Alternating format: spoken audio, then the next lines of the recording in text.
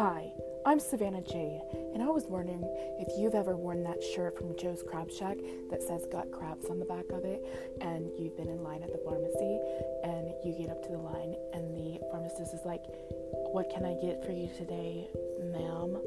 And you're like, "Thank God he called me ma'am, because I haven't waxed my mustache or bleached it in like 3 weeks."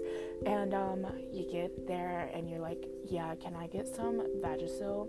And they're like, "Yeah."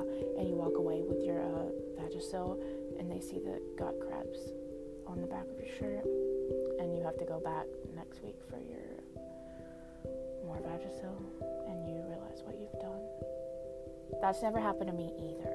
So welcome to my podcast, and I hope you enjoy listening.